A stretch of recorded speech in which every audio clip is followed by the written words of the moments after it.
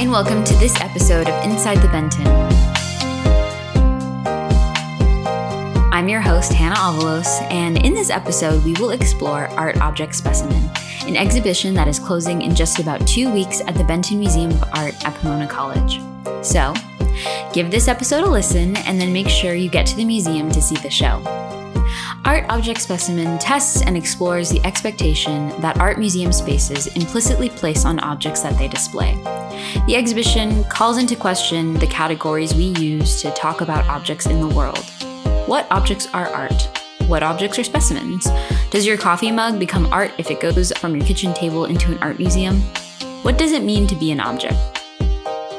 Much like how the geological specimens in this show index moments in Earth's history, this episode serves as a record of what this exhibition captured. In this episode, you'll hear me talk first with Noor Tamari, class of 22, about the Qing Dynasty snuff bottles in the collection. And then from the geology department, you'll hear both from Demaya Curry, class of 2019, who is also the Benton's post-baccalaureate fellow, and geology professor Jade Starr Lackey. They will both talk about the intersection of art and geology and what this exhibition meant to them.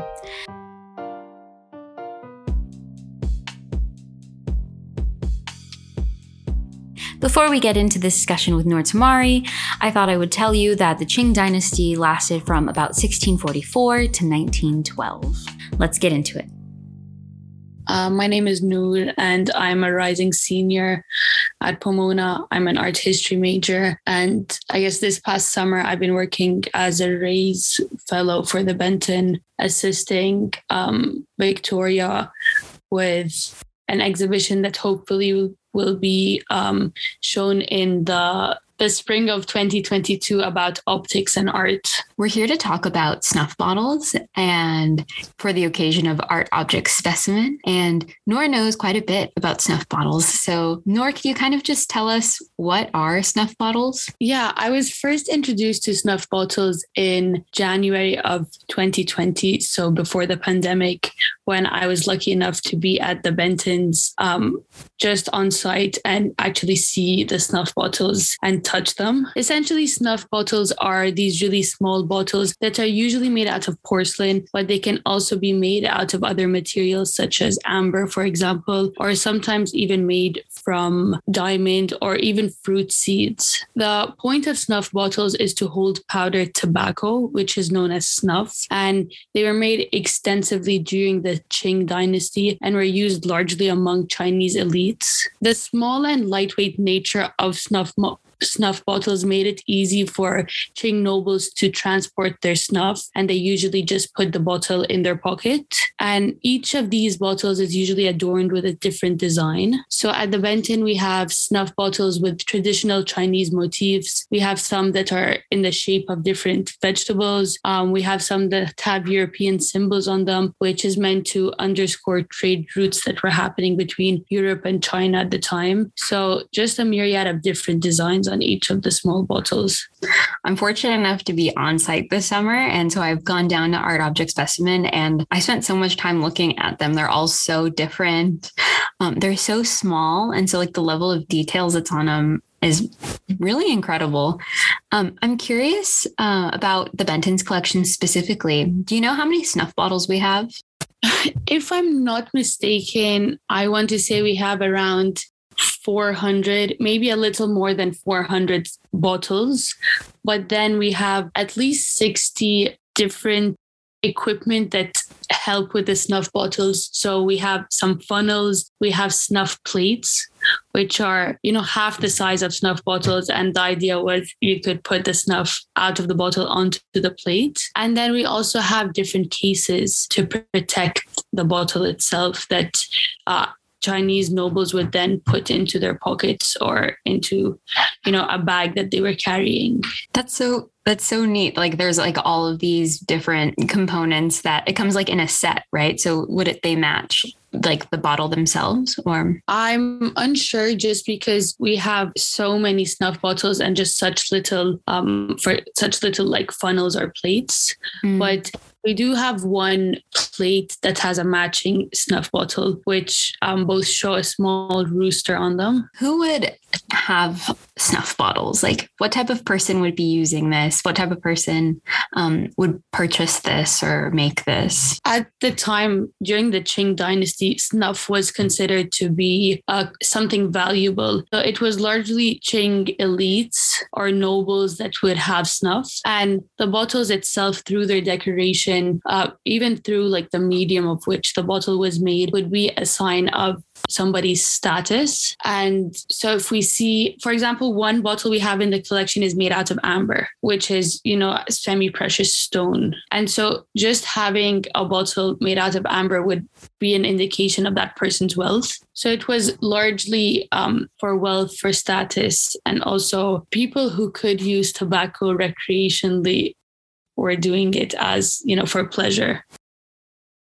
Yeah, like people who kind of had the time and like leisure time. Interesting. So you spent a lot of time, though, from a distance looking at these snuff bottles. I'm curious if you are drawn to one or a couple of them. Like, which ones are your favorite and why? I mean, like I mentioned, there's 400 plus snuff bottles, but there are definitely some that stood out to me.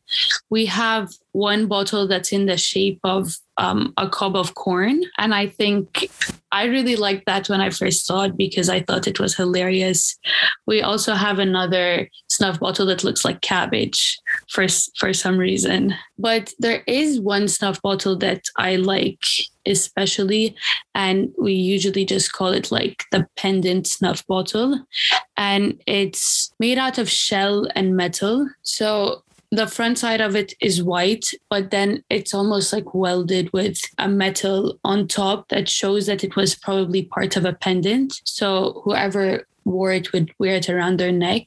And I found that particularly interesting because most of the other bottles that we looked at are clearly meant to go in somebody's like pocket, for example. And I think that goes back to the question of who would use snuff bottles. And it's people who want to show off their wealth. If you have a snuff bottle around your neck, you're blatantly showing that I can wear this, I can use snuff. I am of a higher status, but I just think it's really interesting because it's one of the few bottles that's both shaped and used differently than the rest in the collection. Yeah, that's very interesting because that kind of leads us to our next question. But the idea of having something that's functional, but also for aesthetics, but also for conveying a message of status. And then also the opulence of having it made of like shell. And that's very interesting. But how do the snuff bottles fit into Art Object Specimen, the show? Yeah, the point of Art Object Specimen was to raise the question of essentially what is art? How do we differentiate art from object, object from specimen, art from specimen? And really, do we need to differentiate between them? So in general, all the artworks that we chose to exhibit in the exhibition raise this question. From our moccasins to the cribbage board and even to the snuff bottles, each of these artworks question how functionality and art intersect. And I think this is exactly what the snuff bottles do. They're functional objects, like you mentioned, and so thereby they're object, but at the same time, they're adorned with these, decorative pieces and like motifs, making them art. So I think the exhibition at large tackles the question of how and why do we differentiate between art object and specimen, and really whether, as I mentioned, whether we need to differentiate between them. But I think the mix of functionality and aesthetics is really how snuff bottles pertain to the exhibition. And here's Damaya Curry, Pomona College class of 2019. So I'm Damaya Curry, that I was Pomona College class of 2019. I graduated with a degree in geology. And while I was a student at Pomona, I worked at the Pomona College, or was formerly known as the Pomona College Museum of Art, in a variety of roles. And then once I graduated, I worked as a postdoc at the museum, primarily helping the senior curator, Rebecca McGrew, on the Todd Gray exhibition, the Allison Sarr exhibition, and many others. And then currently now I work in Riverside as a product writer at a mapping software company. So that's a little bit about me. Awesome. So the occasion of this episode is kind of a deep dive into the geologic specimens that are in Art Object Specimen at the Benton.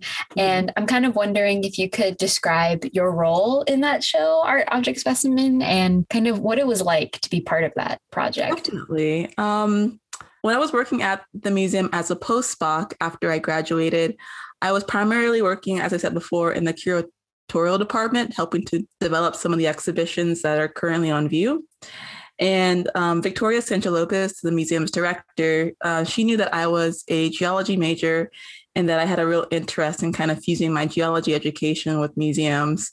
And so in the beginning, my role with the Art Object Specimen show was initially acting kind of as a liaison between the museum and the geology department. So in the very beginning, I set up a meeting where Victoria and I went and toured the geology department to kind of see what kind of specimens they had in their collection and kind of get some like points of inspiration about what we could possibly do in collaboration with them. And then once we had that initial tour, Victoria and I kind of talked about what we saw, and we were able to develop some ideas for how we could use some of the specimens in the show. So then my role kind of developed into selecting specimens from the geology department collection and building a story around them and figuring out how I could add them and incorporate them into the Art Object Specimen show. And then once I was able to select objects and figure out kind of that story and their significance, I went on to writing labels. So that was kind of a general explanation of my general role with the show. Yeah, and for this episode, I'm also including an interview with Professor Lackey, and we discuss the idea of story and the stories that these specimens contain. Definitely. And I had no idea about this way of looking at geologic specimens. And so I'm curious, like, what was the significance of the objects that you chose for this exhibition? And what type of story were you trying to tell with them? Yeah. I think one of the primary stories that I was trying to tell was making sure that visitors knew what the purpose of these specimens were. And within that explanation, giving them a way to kind of question why they were in an art museum. So I guess to kind of go more into that. So the specimens that I selected for the show were originally collected for scientific activities like research. And so my thought process was by displaying them or these objects in an art museum context, completely divorced from their original context, it will allow visitors to kind of explore and question how these objects kind of blur the lines between art and specimen, and question what it means for something to be a specimen or an object or an artwork. So that was the initial significance of why I selected certain specimens. And I also wanted to, in a small way, kind of expand our understanding of why institutions collect objects and kind of provide another perspective on what it means to have a collection. Because I think when you're going into an art show or an art museum, you're kind of thinking about it as you're going to be seeing objects that are from the museum's collection. And I feel like that perspective kind of carries a certain definition about what those objects are. So when you place objects that are not from the museum, an art museum's collection, into the exhibition, it kind of makes you question certain things about how you see objects when you go into an institution or into a collection, into a museum. So that was kind of the framework that I had for the story I wanted these objects or these specimens to kind of tell. Yeah, because all of a sudden they're being looked at for form and exactly and like ways that we would look at a painting. Exactly. And it's like, and I think in that process, you're really questioning why do we categorize things the way we categorize them? And does that change in categorization only occur because they're in a different place, or were they already like intrinsically artworks, but before they weren't really seen that way? So it definitely allows you to have that curiosity and that questioning to happen in that framework. Yeah, definitely.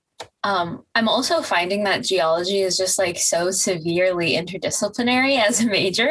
I know that's kind of like, I agree. A running joke, like with everything at a liberal arts college, how interdisciplinary everything really is. But geology, I hadn't realized just how interdisciplinary it was. Definitely. So I'm curious, like, what was the most surprising overlap for you between geology and another area of study? Could you talk a little bit about that? Yeah. I think for me, the most, I guess, surprising overlap, which kind of relates to the show, was the overlap between geology and the visual arts.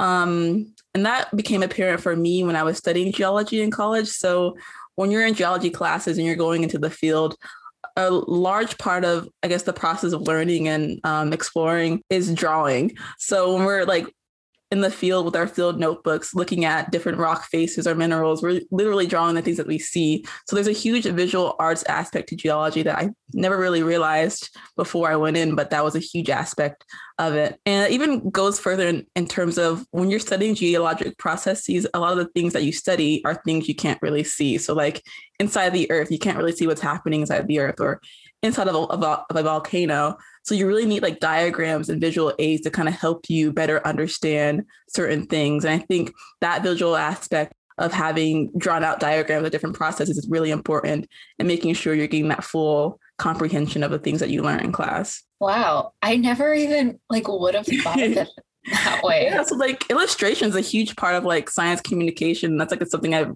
really been able to like kind of explore and see like how like science illustrators, especially in the geologic realm, do their job and how important their job really is. Yeah.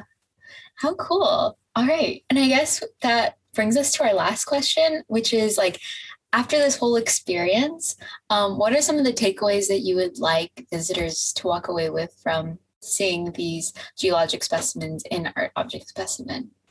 I think one of the major takeaways I hope visitors can, I guess, take away would be to like continue to question what they see when they go in a museum, and question why certain objects are there, and how those objects or those artworks or those specimens being there, what it says about the institution, of the things that they collect and what they have in their collection. And I think another important takeaway would be that I think placement and display are really important components of the Art Object Specimen show, and a big theme of the exhibition. So I think visitors should also take away that and question why display and placement of certain objects in an exhibition or in a collection, what that says about that museum or that collection or that object, and question why the way they think about things are being influenced, or how they're being influenced by how things are displayed or placed.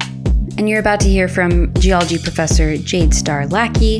And a little bit of context, this interview was recorded outside because of COVID-19 protocols. So that's why there's a little bit more background noise than normal. I am here outside with Professor Jade Starr Lackey, and we're here to kind of talk about the project that is and was Art Object Specimen and how it relates to the geology department here at Pomona College. So first things first, can you describe yourself a little bit, Professor Lackey? Let's see. If you look me up on paper, I study igneous rocks. I am one of the associate professors in the geology department. Otherwise, who am I as a sort of teacher is often what people are sort of curious about. Yeah. I tend to have a whimsical way of doing classes and a lot of humor in there. I think that sort of is a little bit of my enchantment with the world that I study seeping through in classes and so forth. But yeah, I've been here at the college since 2007. I was at College of Worcester for a couple of years in Ohio. And then before that, I was at the University of Wisconsin for graduate school. Originally, I'm from Northern California. Yes. It was a nice homecoming, kind of. Yeah, I did my research when I was at Wisconsin. I did research in California, in the Sierra Nevada, trying to figure out more or less how all the granites that make up Yosemite and Kings Canyon and some of the sort of iconic landscapes of the Sierra, how those formed over the span of tens of millions of years. But my advisor at Wisconsin probably didn't tap me to do that work for that reason. I just happened to like the idea that I could get back out to California. Yeah. And so you've been here at the college for about 14 years, I guess, is what the math says. Doesn't feel like it. No. I feel like I'm always getting younger, actually. Cool. So, yeah. That makes me excited. I was wondering if you can describe your role in the geology department and what do you do, but also kind of what takes place in the geology department? It's a small department. I think a lot of people know that, there are about 4 full-time faculty. My role, again, if you think about the classes that I work with, it's what we would call the hard rock classes, the ones about sort of minerals, beyond introductory geology, the ones about sort of how minerals are formed and how to identify minerals. Also, the classes on how the Earth's igneous and metamorphic rocks, the stuff that's sort of hidden beneath a lot of the landscape, how those form. I also run a lot of the laboratories, like our X-ray laboratories, where we figure out what composition rocks are, and then I'm involved in other sort of lab work. So I'd say on average you'll find me somewhere between my office and the basement of the Edmonds building. Nice.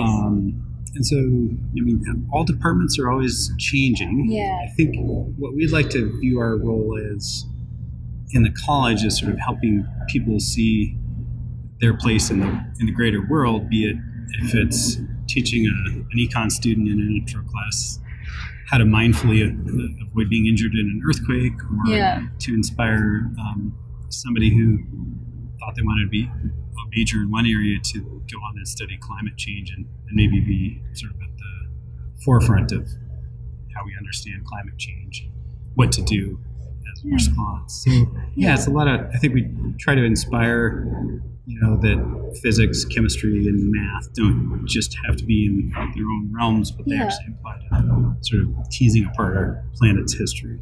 Yeah, and geology, especially after talking with you, it seems like an insanely interdisciplinary major, and field of study even with how you study it. And we're sitting here in the quad at the studio art building, and there's geological specimens that you've brought to campus out here, and I have friends who've gone through the program, and drawing is pretty pertinent, and it comes in handy.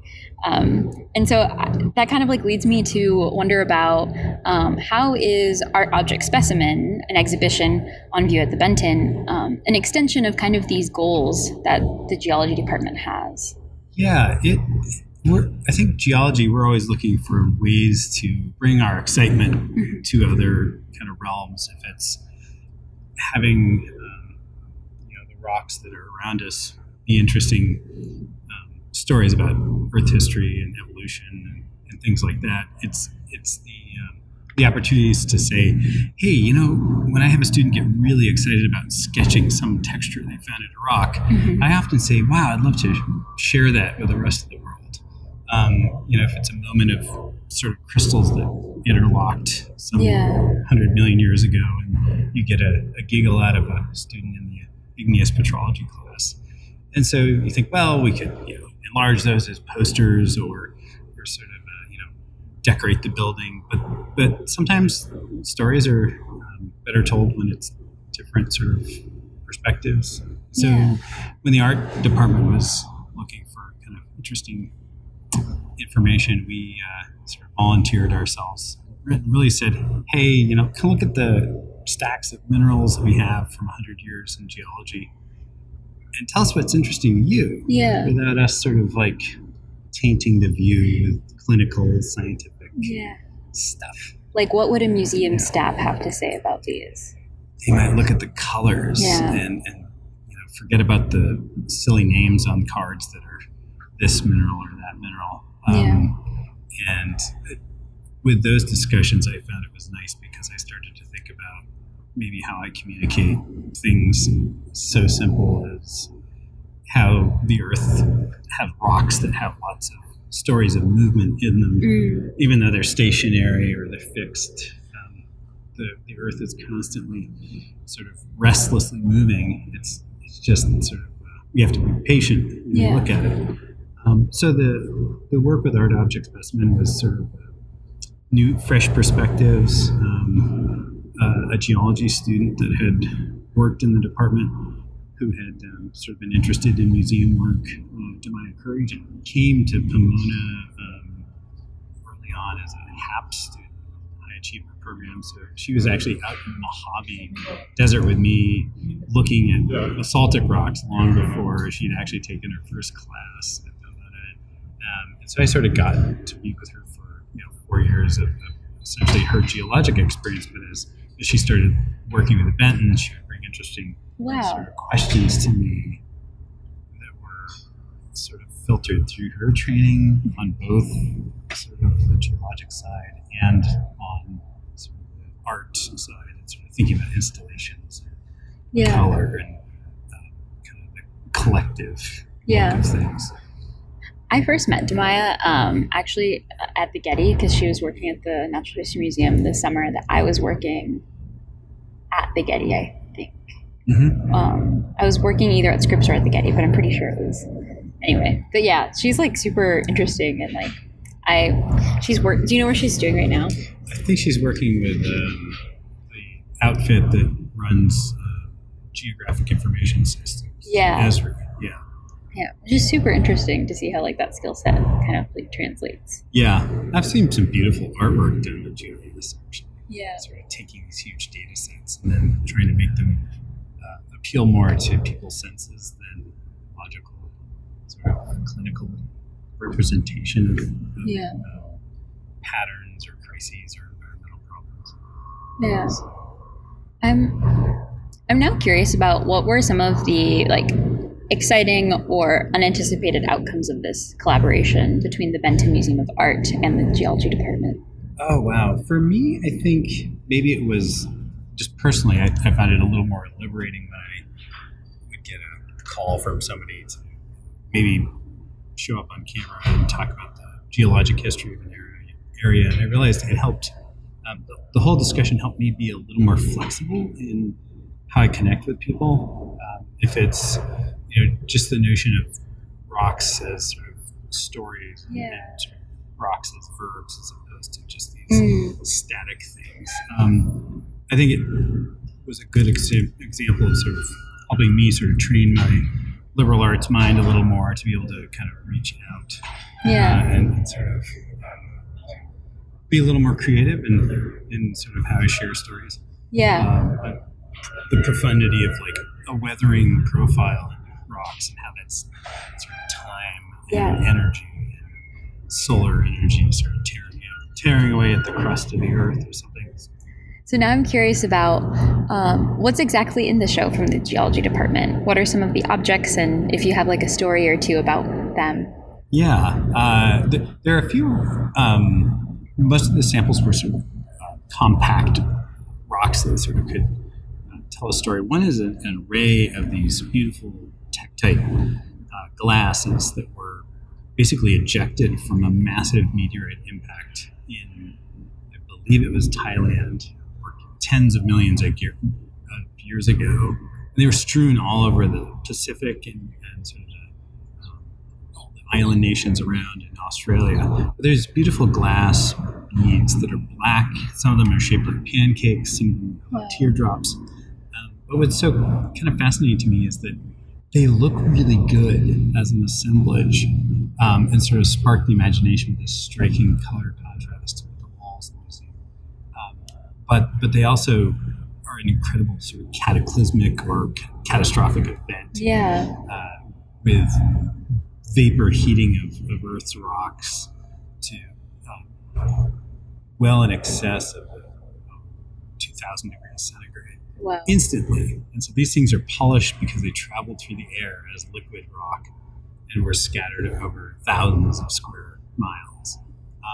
And we have them, and they've just sat in drawers for years. But what I liked about sort of seeing them in the museum was that they kind of, they had this new connection to each other and to the space. And it's just like crazy to see them in the same space, because like it makes you wonder, like, what are things that I kind of overlook that are like really beautiful and kind of randomly arriving. It's really kind of the journey that they have. Of course, the discoveries and sort of the gathering of them, and sort of who knows sort of how long they sat in different places.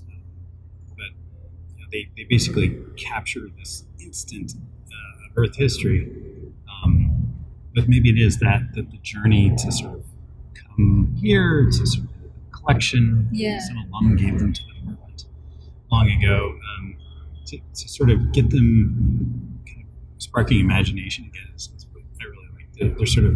They've been kind of stagnant and cold in the drawers of the department. And now maybe people can imagine them sort of glowing and flying through the atmosphere. Yeah. There's another rock that's a marble from out by Riverside. Mm-hmm. This was a quarry that was sort of the source of a lot of the limestone and marble that was ground up, and CO2 was driven off of it to build Los Angeles, the downtown buildings. And when you think about climate change and sort of how, this one rock we have here is kind of representing a quarry that has long been basically mined to the extent that it could produce any rock still. They stripped it dry. But this one rock is sort of left over as this beautiful blue marble with interesting sparkly graphite in it. It's sort of a story of carbon and crystals sort of capturing a little bit of life buried in the rock record. And also our struggles with climate change. Yeah. With the fact that we are pushing the carbon dioxide that was in that marble for 100 million years out into the atmosphere in the name of progress. Yeah. Interesting. So there's always a way of sort of trying to connect, I guess, with rocks. And I think that's been one of the things that the collaboration's been really useful for me. Yeah. Is to try and help different people sort of realize that they can connect to stories in the planet that are held in rocks. But the thing about like a geological specimen is that like it exists and like would still like, yes, humans affect how humans can affect what they result in being, but without us, like the earth will still continue to make things. Yeah, I think that's one of the things that's really profound is that we're wrapped up in the rock record. Life is buried in the record of the rocks. Tectonics carries carbon from life deep into the Earth's mantle. Yeah. Diamonds often have isotopic records that they were formed from organic sort of life based on that. So we really are stirred into the deepest workings of the planets in many regards. Yeah. And the planet will continue to operate with or without us as the recognizable form of life. Yeah, that's very comforting, honestly. It gives me hope that, even if we don't inherit the Earth, then some good sort of compromise between the planet and the carbon will happen. And that kind of leads me to like wonder if you have any kind of closing thoughts. I know that the show is now coming to like a close, but I think the record of everything that kind of it discussed will kind of exist. But if you have any kind of closing thoughts. Yeah. Again, for me, it's been eye-opening, and it sort of makes me want to share more of the kind of these interesting moments in sort of my discoveries through my research or the questions that students will ask about essentially the rock record and sort of how it can be used to inspire us a little more. Yeah.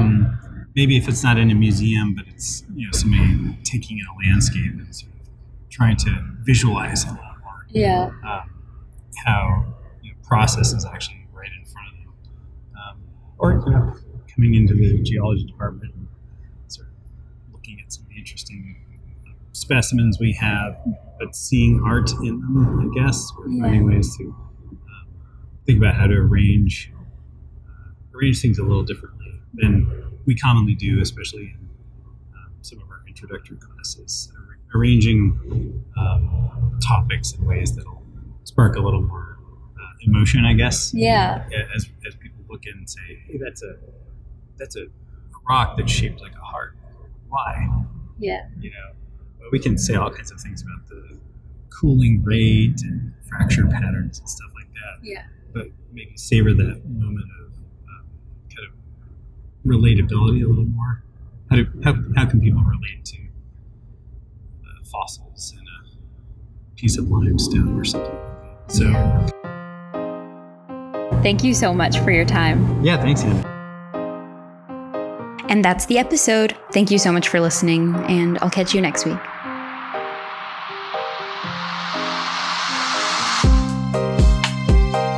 This episode was produced by Hannah Avalos, Justine Bay Baez, Caroline Eastburn, Aaron Hogan, and Victoria Sancho-Lobos. This episode was recorded by Hannah Avalos. This episode was written by Hannah Avalos and Victoria Sancho-Lobos. This episode was edited by Hannah Avalos. A very special thanks to Noor Tamari, Pomona College class of 2022, Demaya Curry, Pomona College class of 2019, and geology professor Jade Starlackey for their feature in this episode.